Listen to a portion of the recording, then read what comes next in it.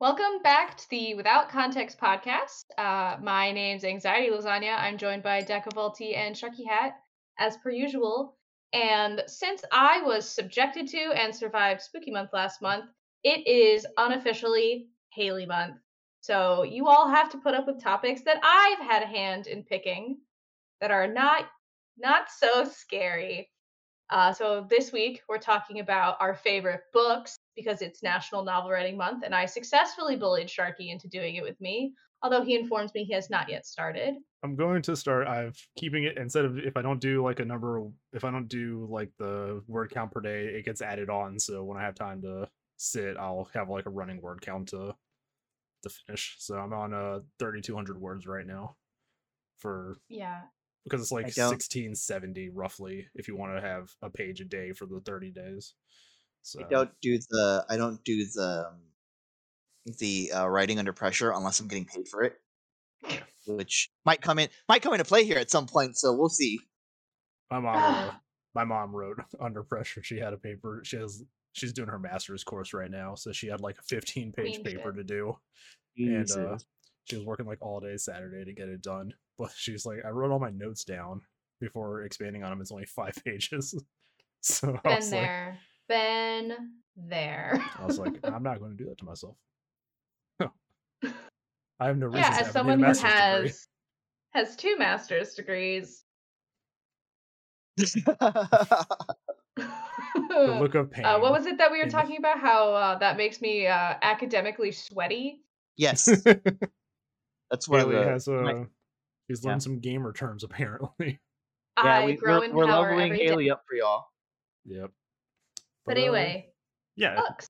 November National Novel Writing Month. It's going to be a lot of Haley's topics this month, and I'm actually looking forward to it. I'm actually looking forward to writing again. So I'm excited. But since before we started recording, Deca was talking about how he thinks Sharky's going to flame him for his book choice. We're going to start with Deca. So Okay. I'm just curious. I want to sit back and see the chaos. All right. Let me look this up real quick. the podcast is going to hear me crack open a cold one with the boys. I'll probably have to edit that out. So, there's a game that came out in like 2007, so it's not like 90s trash like I had been doing in the past.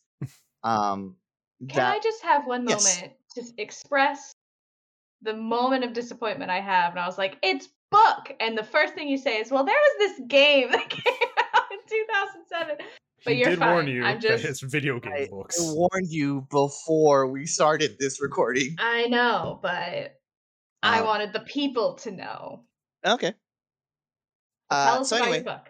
the game is called Hellgate London, which is I have the books. I have the trilogy of books. I remember that game. Yeah, it's like it's if you've ever watched anyone play Diablo, it's what kind of plays like that, but much bigger. Like the proportions are much closer to like third person instead of like top down. My fiance plays Diablo on his laptop, but I don't call it that. I'm like, oh, you're playing Derbler? You know, it's so funny, Haley, because it's like I could draw a Venn diagram of like people who play Diablo and military, and there's like a huge overlap.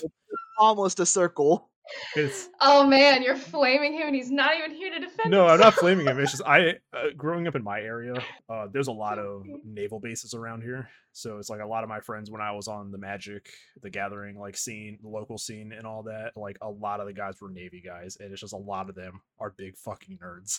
So my guy's a Navy guy, so it tracks. But Deca, I'm so sorry. I keep interrupting you. So this trilogy of books happens over the course of a few years in the town of London, or well, country London, whatever. I don't care about the British. You will know over time. I am brown. I don't care about it. It's just so funny. Anyway, I embarrassed myself again. I think I left my phone in the bathroom. So. You're fine, buddy. Continue. Chaos. So I'm gonna read the back covers for these books real quick. It says London 2038. The once great city lies in ruins. A massive gash in the fabric of our reality roils against the horizon as it blends into a permanently darkened sky. The world as we know it has come to an end. I love this expression. Demons, the visions of our nightmares, walk the earth. Mankind, driven to retreat in the sanctuary of the underground, struggles to survive this hellish apocalypse. Haley, I just want to ask, did the word gash make you The massive gash is what really got me. It's like you say that and then like Haley just starts losing her shit. And I'm like, Yep. How immature are you? Two masters. Means nothing. Means absolutely nothing. Among the survivors are those who foresaw the coming of the darkness, those who see it as an opportunity to improve the standing of man, and those who seek revenge for what was lost. All are now banding together in the shadows, arming themselves with futuristic weapons and arcane spells designed for one purpose: to battle the demonic hordes and take back their world. And that's the first book. I think, if I remember correctly, because it has been a hot minute since I've read these, but I did like a refresher or whatever. The first book takes place among the perspectives of like a few people, and then the other two are more specific. Two different specific people, because, like I said, trilogy. And I don't remember it ending particularly like I don't want to say well, but like good enough for the people there. They had like an ending. I don't remember it being like a great ending, but also your world has been flipped upside down, so like I don't think that's gonna happen for a while. Yeah. It's like one of those books where like, yes, you make progress towards like pushing back the demons or whatever, but like you don't necessarily like you don't magically save the day, in other words. There's like a lot of work between a lot of people who that has to happen. It'd be like a zombie apocalypse where they like clear out a city and make it safe and then build a wall around it, and it's like you still got the rest of like the country. You've technically won, yes, but however, there's still a big problem. Exactly how, yeah. Just wait till you need complex supply chains. Yep. But until you realize that manufacturing cannot be done in an inner city area. So. Or how are you gonna grow like nutrient dense food in a city? Yeah, it's like, well, we didn't think this out in the long run. You're gonna run out of stuff in the Lowe's eventually. You can't eat the plywood, unfortunately.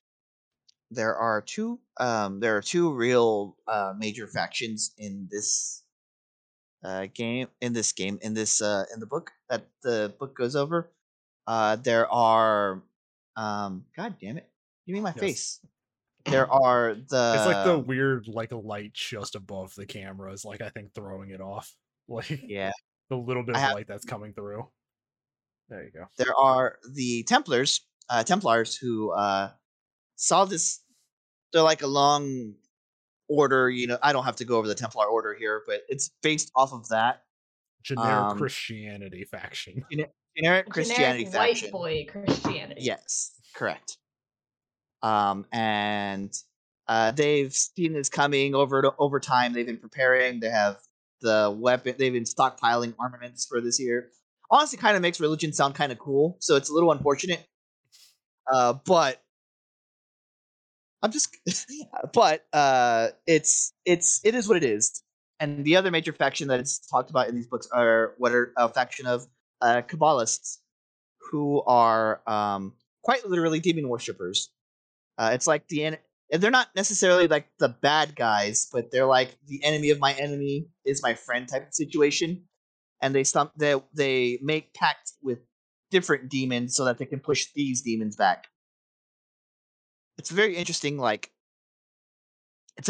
situation when you have someone who looks literally like that work with someone who has a bunch of crosses. That is over designed. Yeah, it is. There was a lot going on there. I didn't know where to begin. Those are lights right there. That's some Frankenstein shit. These like going over the head. Those are lights. And I'm seeing one hand appears to be ice and the other appears to be fire. Yeah. Shoto Todoroki is quaking. Yeah. Shoto Todoroki could never. Shoto Todoroki could never. Yeah.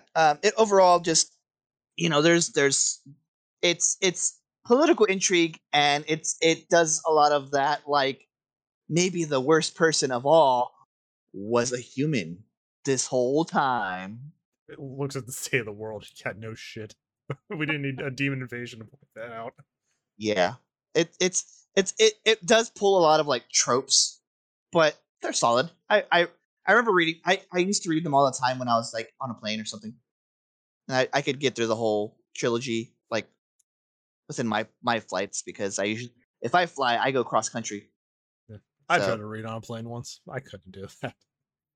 So what I'm gonna do when I fly out this December, I'm gonna save some podcast episodes and just listen to Hmm. those on the flight, Listen to the podcast. or an audiobook, because I've been paying for Audible for like a year and I haven't looked at the account in like 4 months. So Also, this author is Mel Odom, and that's probably important when we're talking about novels. maybe. yeah. I don't He I wrote- don't see there's a running different series of Hellgate London novels with different authors. Sure. Just checking their gender real quick. Yes, male. Okay. And that's my contribution to this. Hellgate, the book's it's called based on the new video game from Flagship Studios, which tells you exactly how old these books are. It doesn't tell me anything. just- I also don't know a lot about video games. It's just so demons. we love demons. But then Sharky, what do you have? What books do you like? I have a few. Oh, So, don't worry, I have a fat. Oh, I stack, guess I could so- talk about like the books, the type of books that I like to read. That's fair. Yeah. you can do that too. Yeah. We have an hour of content to fill. Just talk. Yeah, of course. Yeah. It helps, but it doesn't have to be a book that I am familiar with, like the properties around it. So like I can maybe stomach my way through Dune now, if I wanted to read like at least the first book. Now that I'm familiar with like the scenery and whatnot. Hellgate London, I had played the game for a while, and then I picked up this trilogy of books. So I was like, cool, let's just see what's up. I've read but a book. The last book I read that I was like I went in completely blind was actually the Hunger Games trilogy, which it's a book, and It's a oh no, rich people doing shitty things to poor people in the Oh, no. apocalypse. Oh Oh no, no, a critique could of have seen this- capitalism. who could have seen this coming? I have a book series that I'm going to talk about today too. That was a going into blind, but mostly it was the cover of the book that caught my attention the most, because I was like, this is a blatant like copyright issue. So I'm Oh, excited. spill the tea. we'll get to that. My favorite genre tends to be like I like books that like go places through the chapter. Like I like movement in my books. I don't like there to be a lot of world building. I like, build the world as you go along, right? So like Tolkien's books, I've read them, but I don't need to hear about every single branch and why it's important to the story. It's not. Please stop. Yeah.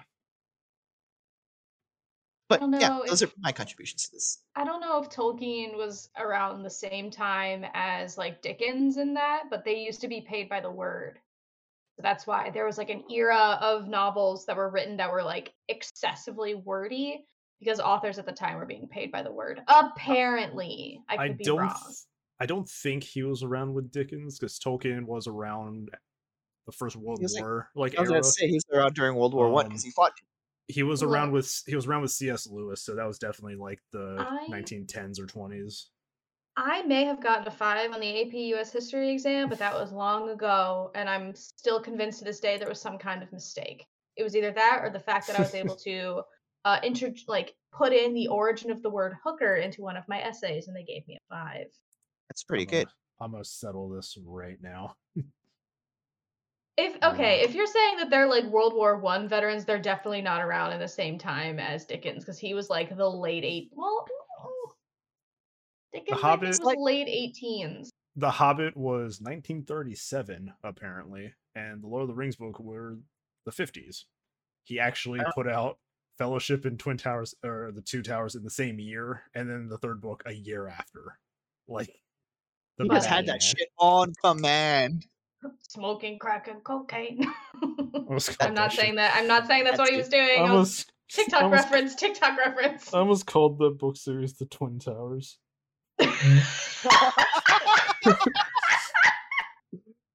Oh God, we are very obvious. I'm very obviously American. Anyway, let us walk away from that train wreck and put. You do you want to be put on the spot, Sharky, or do you want me to talk? I'll talk, but I want to think. I think probably with the Lord of the Rings books, he probably finished the first two at the same time and was like probably most of the way done with the third one or something. Because I can't see him putting out books this long in the same year, unless he had them like ready to go. So I'm saying he had that shit on command. He probably tried to write like a really long book because of where like the Fellowship and then the Two Towers like breaks off and begins. He probably like wrote a long ass story. Was like and his publisher's like, no one's gonna fucking read. His publisher's like, no one's gonna fucking read that. And then they just broke it off right there where the Fellowship like breaks up. Probably. I mean, the wiki page probably has an explanation, but I'm not here to do research. So if I was, as somebody who has actually read all those books, even though I just got through saying I don't like a lot of like, that's probably what happened. So that's why you don't like them. Yes, I have You're experience informed. as to why I don't like them. It's an informed opinion. It is an informed opinion. So for once in this podcast, I got 4 books in front of me. There's probably a lot more, but I think these 4 have been like my favorites in the last few years. Starting off, the Vampire Hunter D books, which are a translated Japanese novel series. Basically in the same vein as like Conan the Barbarian, where each book is its own like contained adventure of this hero. It's like Monster of the Week situation. Basically, I mean, some books have 2 parts, but a lot of them are just self-contained to one book. And I mean, elements do carry over from time to time, but it is usually just here's what he's doing this time, and then he goes off into the world again. It takes place. He's getting into this time. It takes place in 12,000 AD. It involves in later novels full-blown aliens, Cthulhu. But it's weird because it's basically like a sci-fi western centered around vampires. In the far future, vampires kind of like rule everything, like fiefdoms and all that, using all this like classic high tech and all that. And just this, I think the first book came out in like the 80s, so it like black cloak, wide brimmed black hat, mysterious figure with a sword. Like rolls into town and handles the vampire problem and then leaves. I think there's like 30 novels out though, but I don't know like how fast they're translating them. I cannot find a lot of them when I go looking for them in English. But I like it because I like stories like that. I have some Conan books here too, so it's like just these self-contained ideas of somebody showing up somewhere, doing their job, and then leaving. Like it's just a simple premise. You can just be invested in that story. You don't have to like sit and wait for like the next one or the next one to figure out how the story finishes. It's like, oh, he killed the evil wizard and went on his way. It's just like very simple like fantasy. But this series got 2 movies also, one in the late 80s and one in like 2008, I think 2002, around that time. And some of my favorite anime movies. I say, did that come out first, or did the manga come out first? The novel. Was it ever a manga? It was a novel first. The mangas were adapted from it. It's always been a novel series. Gotcha. This is a collection of it, but there's a book series called The Black Company. Mm-hmm. It's a low fantasy story centered around a mercenary company.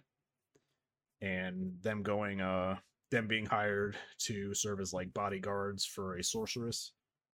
And magic users are very rare in this world, and this uses like the classic idea of like the wizard's true names not known, so they all have nicknames and all that. Like the whole company has like nicknames just to kind of like describe them and keep it simple.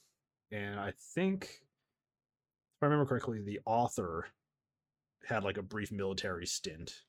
So like he wrote them as like soldiers would talk to each other. Like there's no like high formal like language to each other. They're just talking like they've been working together for a long time.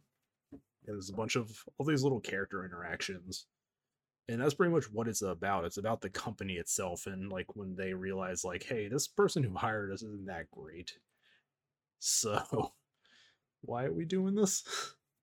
And like the moral issues, and I think the books like break up into like a bunch of different trilogies. Like this one has the first 3 books, which center around them, the sorceress, and this other like young sorceress who's going to stop her.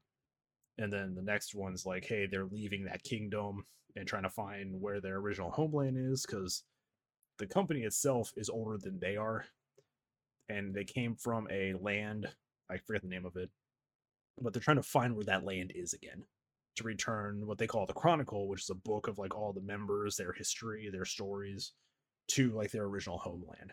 And that's where I'm at in the book series right now, is starting that trilogy. But it's the low fantasy thing is what got me, because I think this is the first like low fantasy book I've read, where it's like magic was incredibly rare. And it's also like kind of did that thing where it's like, oh, people can just die in this. Like these characters aren't safe. So but that's the one I'm listening to on Audible and stuff like that, and when I have time, just getting through that book series, because I think 9 books are out right now. I think I'm started like the 4th or 5th one, and he's supposed to have the last book coming out soon. I don't know if they have a release date for it yet, but it's the last book of that whole thing. One I've read recently, Anno Dracula, which has the premise of, what if every fictional vampire was actually real? I think you have a type, Sharky.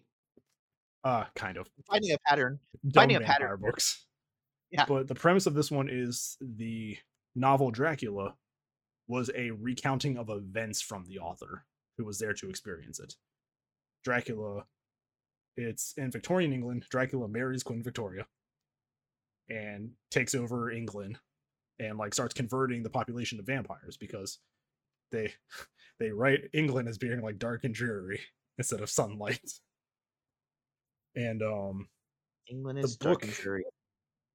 The book centers around an investigator who has been hired by some of the like vampire lords to figure out who's been killing them.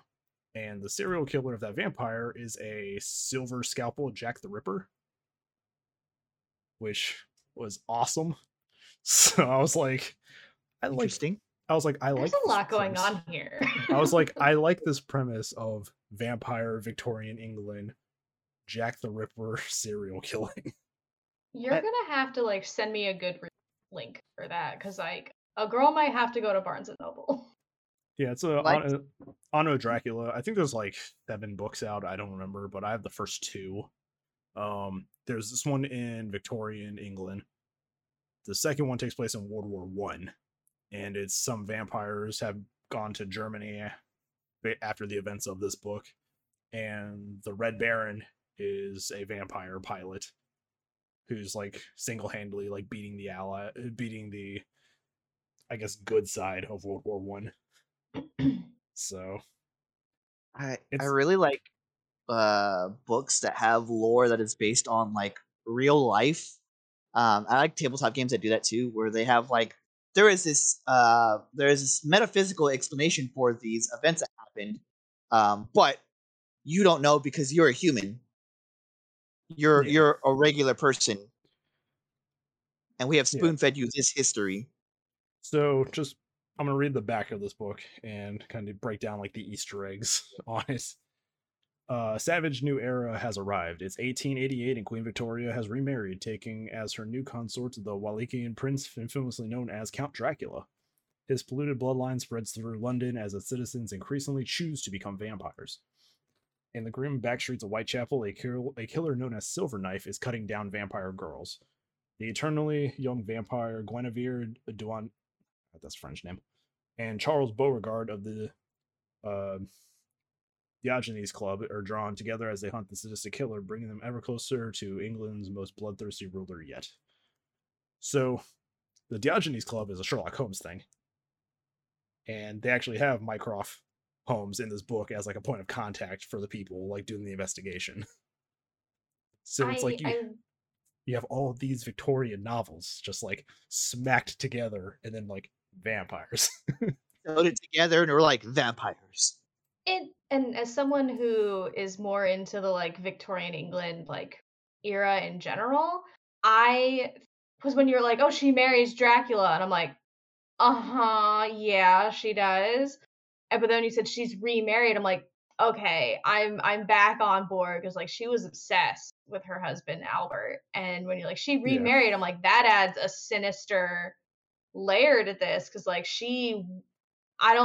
I know nothing about the books, but there has to have been someone pulling strings on that because like that woman famously never stopped wearing black after her husband died. Like the girl wrote the book on grieving one's husband. Like if it's anything further, Neil Gaiman called this book glorious. So oh shit, I gotta read it now.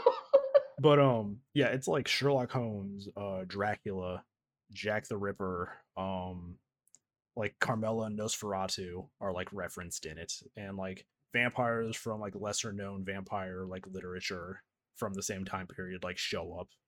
It's like it's crazy. It's really fun too because it's just a fun like detective story just in this backdrop. And then we get onto the case of blatant copyright infringement. I was in Barnes & Noble one day when I noticed this book, The Looking Glass Wars, where the card soldiers are obviously Star Wars battle droids. Oh yeah, look at that. That motherfucker's Roger. Yeah, exactly. Roger. But this takes the premise of Alice from Alice in Wonderland is real. She came from her dimension, met Lewis Carroll, and he wrote her story down, but turned it into a fantasy. And the story centers around her trying to get back to her kingdom, to get it back from the Red Queen. Her bodyguard is a man named Hatter Madigan, and he's like a wall of a man with like the top hat and like just like assassin weaponry and stuff like that. And it's like, I need to go to Earth to get her back. And this was a fun book series. So there's 3 books: Looking Glass Wars, Seeing Red, and Archenemy. Yep, I remember when those came. Yeah. To my understanding, they're making a movie based on this. I haven't seen anything about it recently. But I remember it was fun, and just like it has the cheesiest like tagline on the cover. It's just fantasy just declared war on reality. And I was like, cool, you get that from a generator? Like, sounds like an Inspirobot. Yeah. I'm still just shook over the like rip from the fucking battle droids. I saw it and I was like, this is obviously copyright infringement. Like and then you bought it. And then I did, and then I read it, and I was like, huh, that's actually pretty good. If they're gonna steal someone's like designs, at least they're gonna make an interesting story. And Decca, you might appreciate it. The Black Company book covers are drawn by Raymond Swanlin, who does a bunch of like Magic the Gathering cover art. So, but I have yeah opinions about the Magic the Gathering, some of the Magic the Gathering novelizations. But yeah, I have opinions. Sorry, go ahead. Those are like my 4 big ones. I got like collections over there. Like I got stuff on like H.P. Lovecraft, who probably deserves his own episode. Hatsune Miku. Yep. Hatsune Miku. Um, I got like the Foundation series from Isaac Asimov, which I've been I reading. have the They, first book they of that. just made a show, which I probably want to read the books for before I watch the show. It's on Apple TV, and I think I still have my like 1 year subscription that they gave me when I got my new phone. Um, and then it's like I have some video game novelizations, the Resident Evil books that I showed you all before stream. There's ones based on each of the games. I think 1, 2, 3, and 0, because I think these came out before Resident Evil 4 did. But there's like 8 books or 9 books in the series, so there's these like in between stories that are just basically fan fictions. There's a lot going on. They take long like- drives at the end of almost every game. If I remember one, it's Chris and Barry investigate like an Umbrella facility in Utah, and the tyrant in the book is basically like a T-Rex. Like it gets I want to play that game. What the hell? Why are they say? I don't want to say wasting, but why are they putting that in the book? it gets ridiculous. And then there's like another one where it's like Rebecca and I think Leon like investigate like a lighthouse. It's like, let's take these Resident Evil characters and just throw them into situations. It's a motherfucking situation. But yeah, if you needed a book to read, Haley, I would recommend the Anno Dracula series, because also like these books are thick. Like I'll eat it up, man. I'm a fast reader. They trained This- me in middle school to read fast and keep comprehension high. this book is burger sized. So Yeah. What the hell? They sleeper agent you in middle school? So yeah, like I guess they piloted some like new technique in middle school where like a handful of us across learning levels were like chucked into this special elective class where they just taught us to speed read but still keep reading comprehension high to like improve our test scores. And I can eat books because they taught me, they're like, here's how you can like read every 5th word and you'll still get a sentence in. Which I don't do any of that stuff now, like because if I'm reading a book, I want to like enjoy the experience, but like I can still read really quickly and maintain it because they made me a sleeper agent in the middle They school. fucking. That's like some government conspiracy shit. Yeah, it was pretty weird. It was a pretty weird experience we had. But is it my turn now? It is your turn, I It believe. is Okay, your turn. So all of your guys' books seem to fall into like general themes. Mine, I don't know if they do that so much. I have 4 with like a bonus Jonas 5th one if we want to really dig into it. But I'll start with my absolute favorite book of all time. Did you say And this is bonus the late. Jonas? Hi, I was in middle and high school during like the Disney Channel Renaissance. Cut me some fucking slack. Yeah, because I it could was Joe, Nick, and Kevin, and the bonus Jonas, their other could, brother. I could get pedantic. I could say the Disney Renaissance was the 80s animations, but We're not whatever. talking about. I said Disney Channel, Disney That's true. Channel Renaissance. 90s and 2000s, But- Disney was lit. Mm-hmm. But Anyway. favorite book of all time, a great departure from Disney. George Orwell's 1984. This is the newest copy that I got because they did a new cover, and I thought it was really neat because you can see it's got the recordy light in the eyeball. This is my favorite book of all time. Most of us probably had to read it in high school, which is how Nope. I first read it. I've read it like 70 bajillion times since then. It's to the point where so many people know that this is my favorite book because I don't shut up about how it's my favorite book, that whenever like some political pundit talks about how whomever is the president is turning us into an Orwellian society, I get so many phone calls and text messages because they're like, oh man, someone's misusing the term Orwellian. Haley's gonna be really pissed off. It's also like you've made a Uh, few You've also made a few videos about it on your own channel. Hint, hint. I Plug, have plug, go made subscribe. quite a few. I'm still working on those. They take Subliminal messages. Yes, I am in the process. It's been a multi-year endeavor, and I need to actually get back to doing it. Chapter by chapter analyses of this book because it's my favorite book.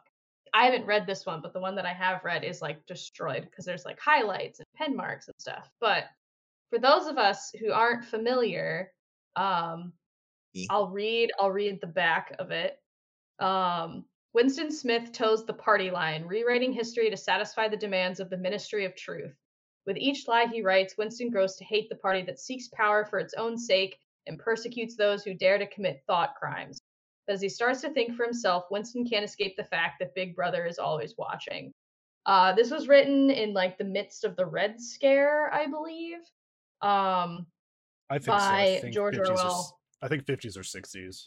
Yeah, and it was about how he thought the world was going to be in 1984 in, I believe it's probably like London or somewhere in the UK. Because like name an American who knows like what ministry is and not having the words of magic after it. um, but yeah, I love this book. The themes of like the obvious themes of like political corruption, the concept of like individuality and thought. Um, the one thing they weren't allowed to teach us in high school that I figured out when I read it after college was sexual repression as a means of control, which was very interesting and fun. Got to send some fun emails to my high school English teacher being like, "Were you just not allowed to talk to us about that? Because it's like real obvious now that I'm an adult." And she's like, um, but 1984, great book. You will feel really sad, and especially in these modern times, there are some parts of this book that echo accurate. But if someone says something is Orwellian, have, don't take it at face value. There was the meme that went around. It's like 1984 is not supposed to be an instruction manual. Like, Mhm, um, yeah. I think Yeah. I think like the classic book that's similar to that I've read recently is I finally got around to reading Fahrenheit 451, and like Oh, so good. that book was really good. I was angry though because when I was reading it, I was halfway through the book, like the pages, and the book ended, and I was like, "What the fuck is the rest of this?" And it was like just a bunch of essays that the guy had written, and I was Yep, like, "Bro, are you telling that's me our boy. Are you telling me I bought a 300-page book to only read 150 pages?" That's how they Like, get you. That's how they get you. But in a complete departure from dystopian, we go to Howl's Moving Castle or by Diana Wynne Jones. Most people have seen the Studio Ghibli movie that was based on this book. Um, I saw the movie first, obviously. Fantastic movie, one of my favorite movies. The book is leaps and bounds better. Like, oh my god. It's Mark like I don't want to give away too much, but you do find out that Howl is not a wizard. He is just a graduate student from Wales who doesn't want to write his dissertation.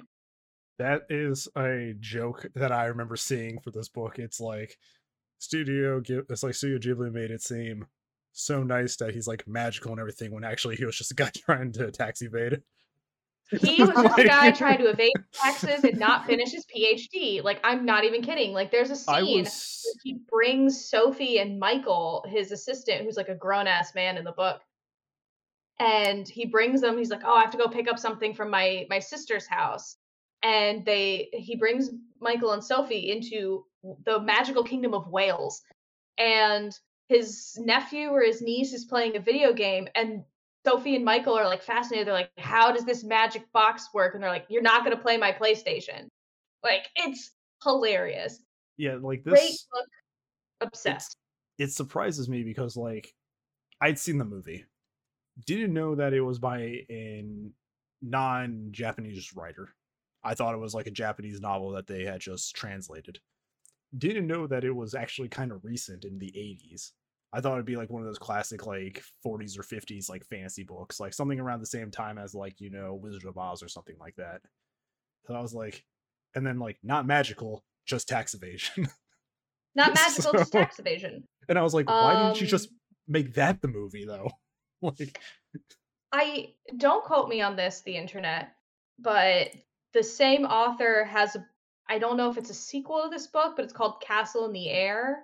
And I know nothing about it, but maybe her work was also inspirational for Castle in the Sky, but I don't know. Don't quote me on it. I haven't looked it up. This is the Without Context podcast. no, it's actually So I just looked it up because I didn't. When you said castle in castle in the sky, I Castle was in like, the Air. Yeah. wait, is that? It's just castle in the sky. No, it's actually based on an Arabian Nights apparently. Oh, nice. I have that Some book. Howl's Moving Castle characters as supporting characters, but yeah, it looks like it's based more on Arabian Nights. So Nice. interesting. Next book. A recent addition to books that have ruined my life.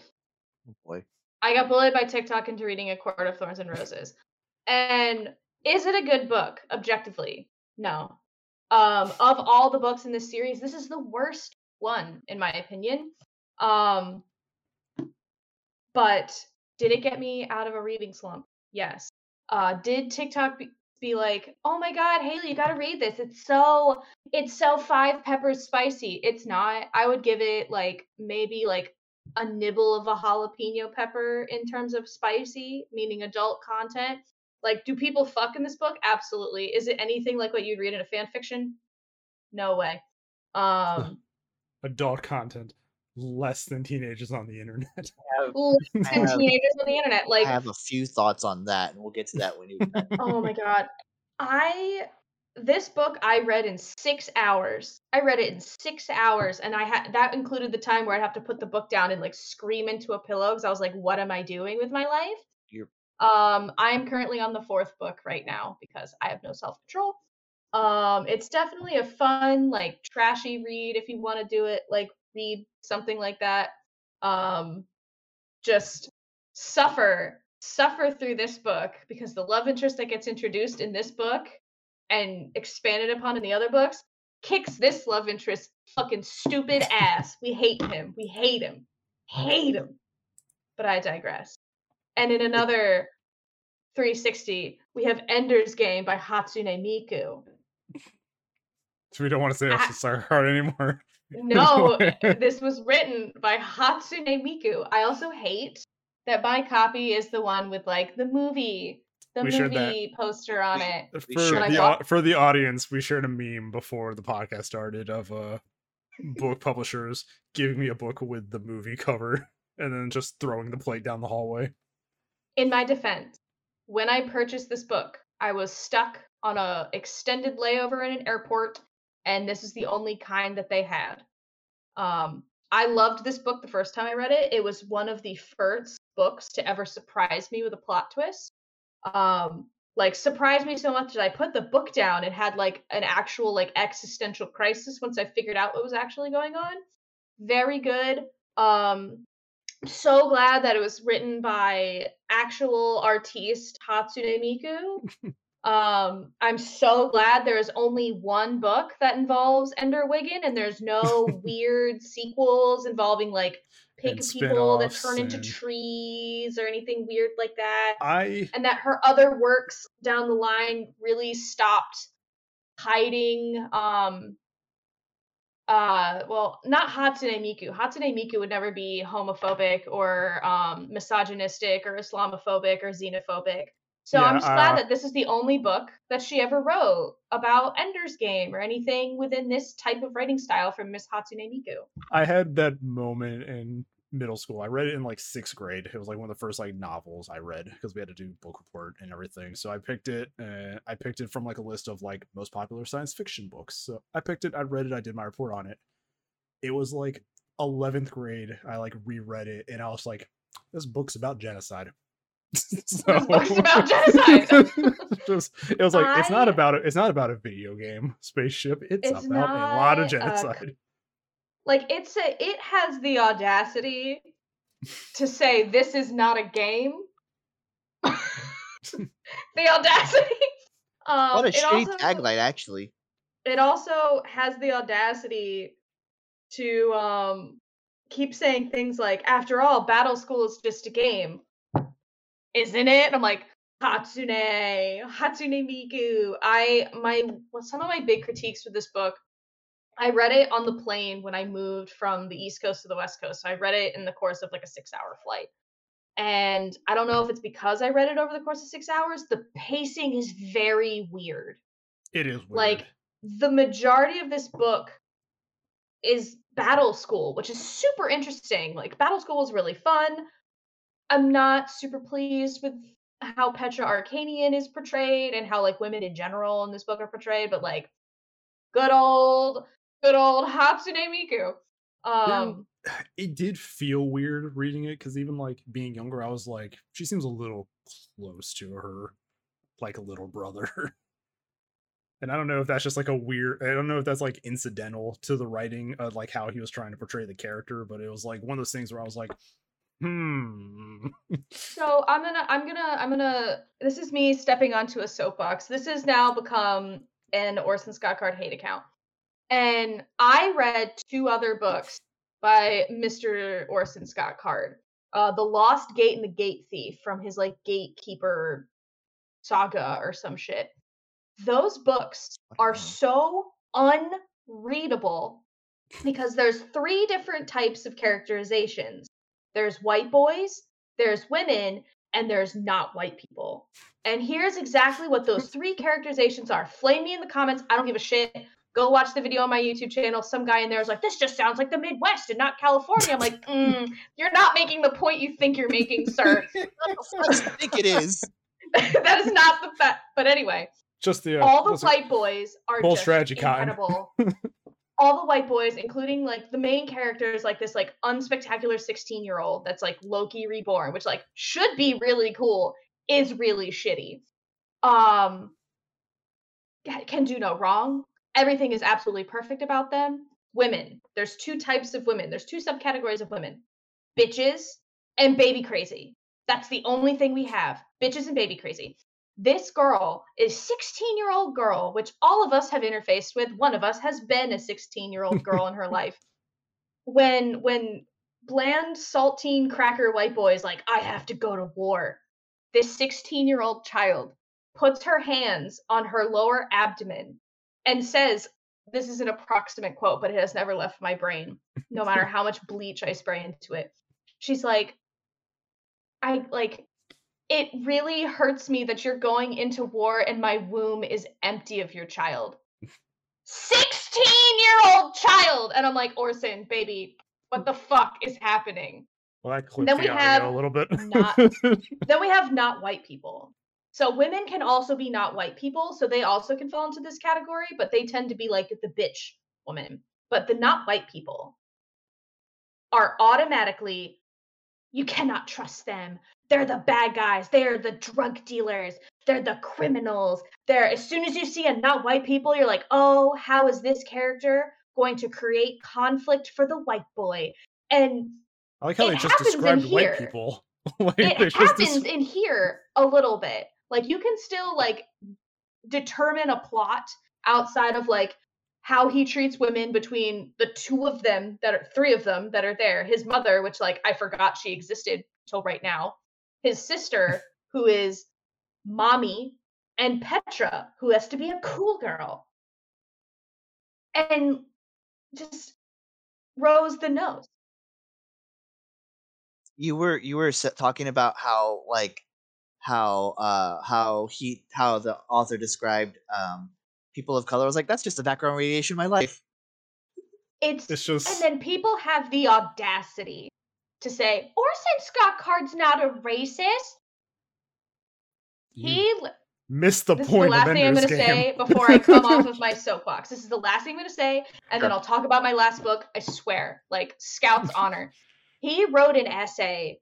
Like, you can look this shit up. It is accessible on Wikipedia. Y'all can pull this up right now. He wrote like an essay or some kind of article about how Obama is a modern day Hitler and is gonna like be a modern day Hitler. And I'm like, is it because he's a black guy, Orson? Is that why we're having this conversation, Orson? And then people have the audacity to come into my comments saying like, not all of the country is written like California. And I'm like, oh my God, give me one. I will read the comment. I don't have it up. Where's my phone? When you were describing like how he described, when you're describing how he described like non-white people, I'm like, that sounds just like white people.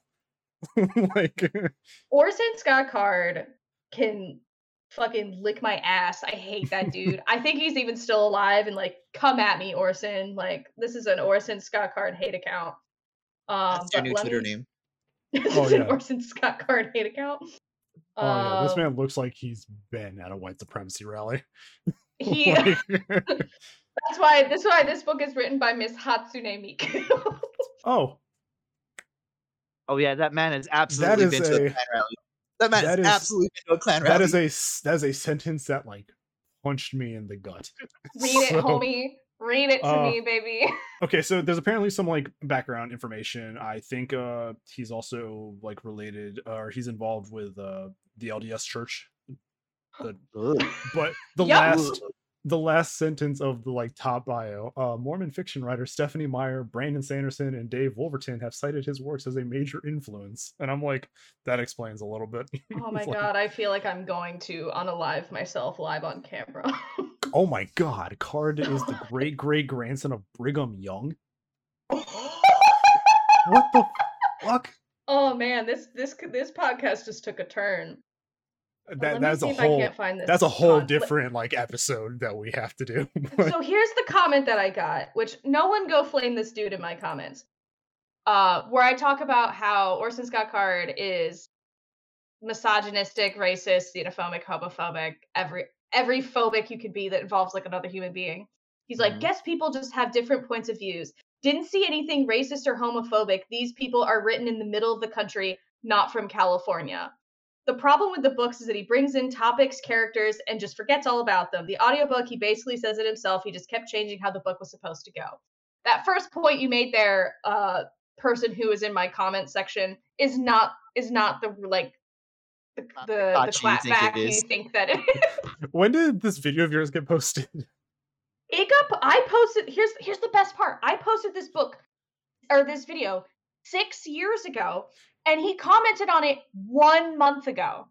This man, it's like you've had like 6 years of like waiting for one in the chamber. I though. posted this on Like, January 7th, 2015 was when I posted this video about how you shouldn't read The Lost Gate and The Gate Thief because they're unreadable.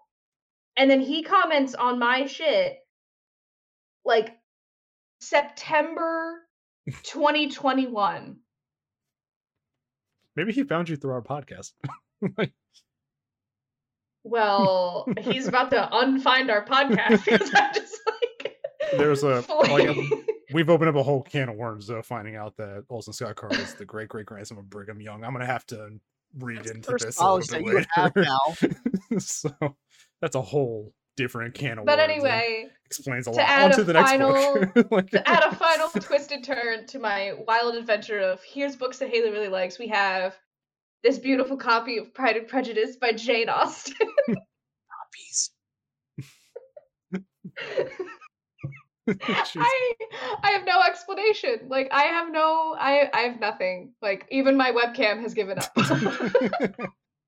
Like how do we go So- from talking okay, give me a face again, please.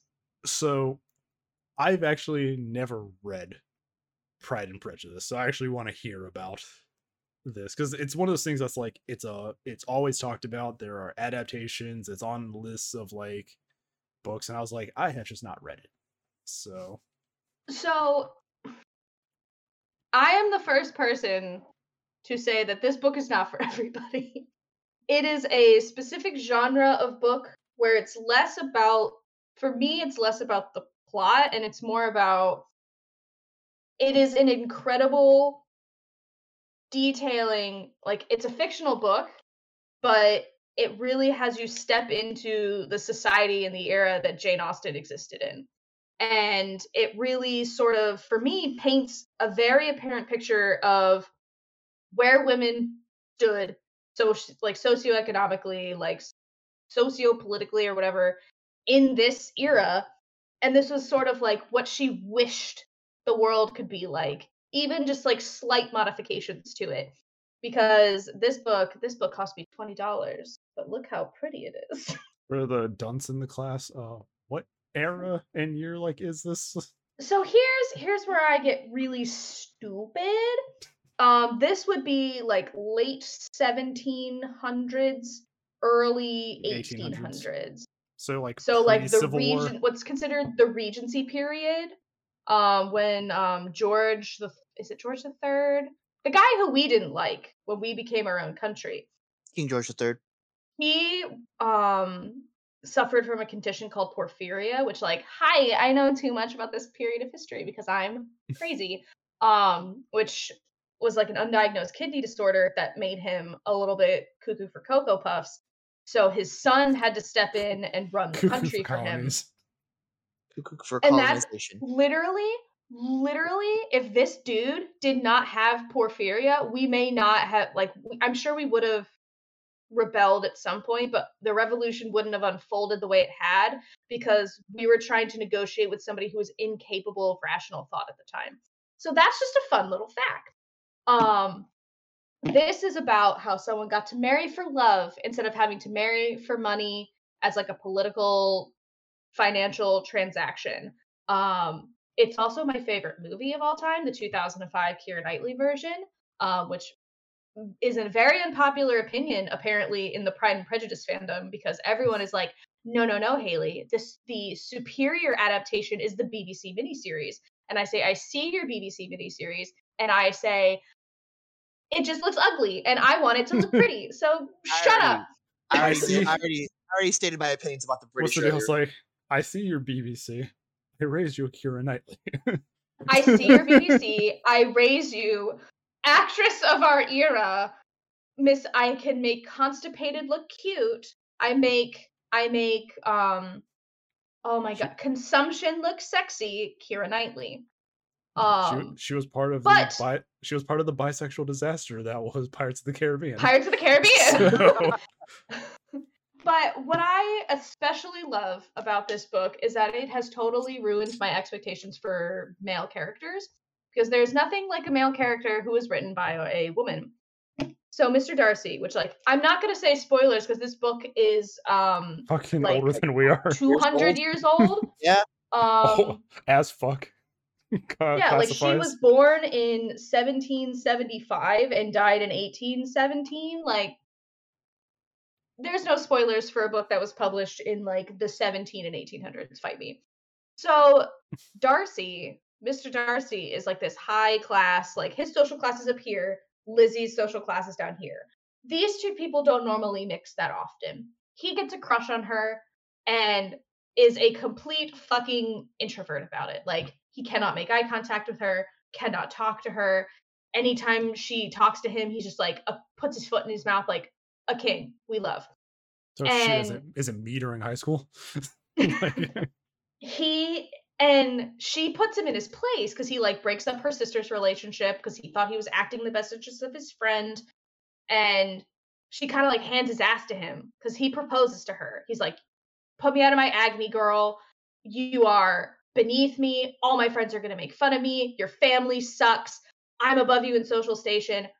I've seen all these things and I've decided I would like to marry you anyway, despite these obvious character flaws. And the bitch goes, LOL, no. And ruins this dude's life. And he's like, okay, I've clearly made some mistakes, which is like a revolutionary male character thought, was admitting that they've made some mistakes. Honestly. And he spends the rest of the novel rectifying for his mistakes, including like taking down a predator in the community. Not before he was able to marry Lizzie's younger sister and like ruin everybody's lives, but he did take care of that financially. Fixes his Lizzie's older sister back up with his friend Bingley, who we adore, and fixes a bunch of these other family problems, and then doesn't expect anything of Lizzie for it. He's just like, I was a shitty dude, and I've tried to make amends for my shitty behavior. I will see myself out of the picture, which like king behavior. And because he does all that, Lizzie's like, okay, maybe I misjudged you initially, and maybe you're not as much of a piece of garbage as I thought. And they get married, and that's the book. Man displays human decency, gets married. And displays human decency, gets married. Warren 11. As some people will say, it's not a Jane Austen novel isn't over until there's at least one wedding, and it's a double wedding with Jane and Bingley and Lizzie and Darcy. Excellent. But if you want to watch this in a way that is not as female gazy, because the 2005 Pride and Prejudice movie is very female gazy. We don't need to talk about the hand flex of 2005. Rocked the entire fucking. Not even that. He helps her into her carriage. She was not wearing gloves, which was like, if a woman is not wearing gloves, your bitch ass hand better not be touching her hand. It is scandal for two people's ungloved hands to touch. So he helps her into the carriage with his ungloved hand on her ungloved hand. And she's like scandalized by the moment. No basically gloves, sex. no love. As he's walking away. No, it's because he couldn't stop himself from being like, oh, let me help you, because he's so in love with her. And as he's walking away, he realizes his entire emotional state is personified with a flexing of his hand, like, and it's just a close-up shot of his hand just going like, I will demonstrate it now. Just that's the shot. It's a back flex. It's that's like the whole shot. And every time I see it, I scream out loud. Like, you could show, like, you can give me Oscar Isaac fully naked in a chair in Dune, and I went, huh, neat. You have Mr. Darcy flexed his hand with a sleeve to his wrist on camera for like 2 seconds. I'm gonna have a fit of the vapors. Like, so I do that same hand motion too after I've been typing for a long time. Just female gaze. But yes, Pride and Prejudice, a classic. It definitely is a social commentary as well, which is always super fun. And yeah. The book journey you've taken me on is like this fucking roller coaster. Now, just punched does that me in the gut shock you? twice. Based on what you know about me, were any of these books? No. These all absolutely track for you. It's like Doug is just like demons in London. It's like Dallas is like mostly vampires and some Alice in Wonderland. Me, let me tell you about social commentary and love.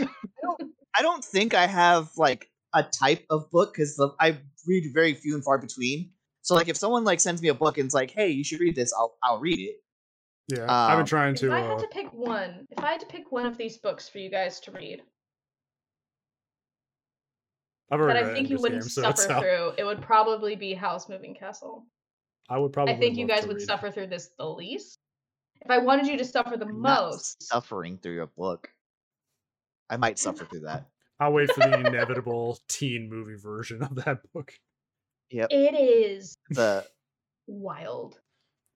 That's a genre that I think people have really like haven't capitalized on in movies is the teen fantasy novel like adaptation, like pure like sword and sorcery I have fantasy. thoughts about YA lit. I had someone on TikTok have the audacity to tell me you should read this young adult series because it's super spicy. I'm like, and instead of saying no, you just got bullied by them. no, this is new adult fiction. This is technically I found this in the fantasy section of Barnes and Noble. She has a young adult series that I refuse to read because I am not a child. And if I'm gonna read if I'm gonna have to go through like I don't know if this is technically high fantasy. I guess it would count as that because there's magic and stuff. If I'm gonna have to suffer through high fantasy, people are gonna fuck in it. Make that a sound clip. Hey, you're the one that might be doing the highlight reels. So. Future Haley, make that a sound clip. But yeah, I guess we got some good time and good discussion on that. So I have one more just question before we wrap up for good, and sure. I say that as someone who needs to go in 10 minutes. Yeah. Have any of you ever read a book that has actually like made you cry? I'm sure Haley has. Yes. Yeah, there it is. The Fault in Our Stars. Wow. Books. I'm a romantic, okay? Look, if you have anyone be sad in a book, a bitch is gonna be sad, okay? The Forever War. Okay. It is I think it was made like around the time of Vietnam. I think the author was around that time. This book is soldiers are being sent to another planet to fight an alien race, and it does a whole like time thing with warp speed. So when they come back, it's like 100 years after they left.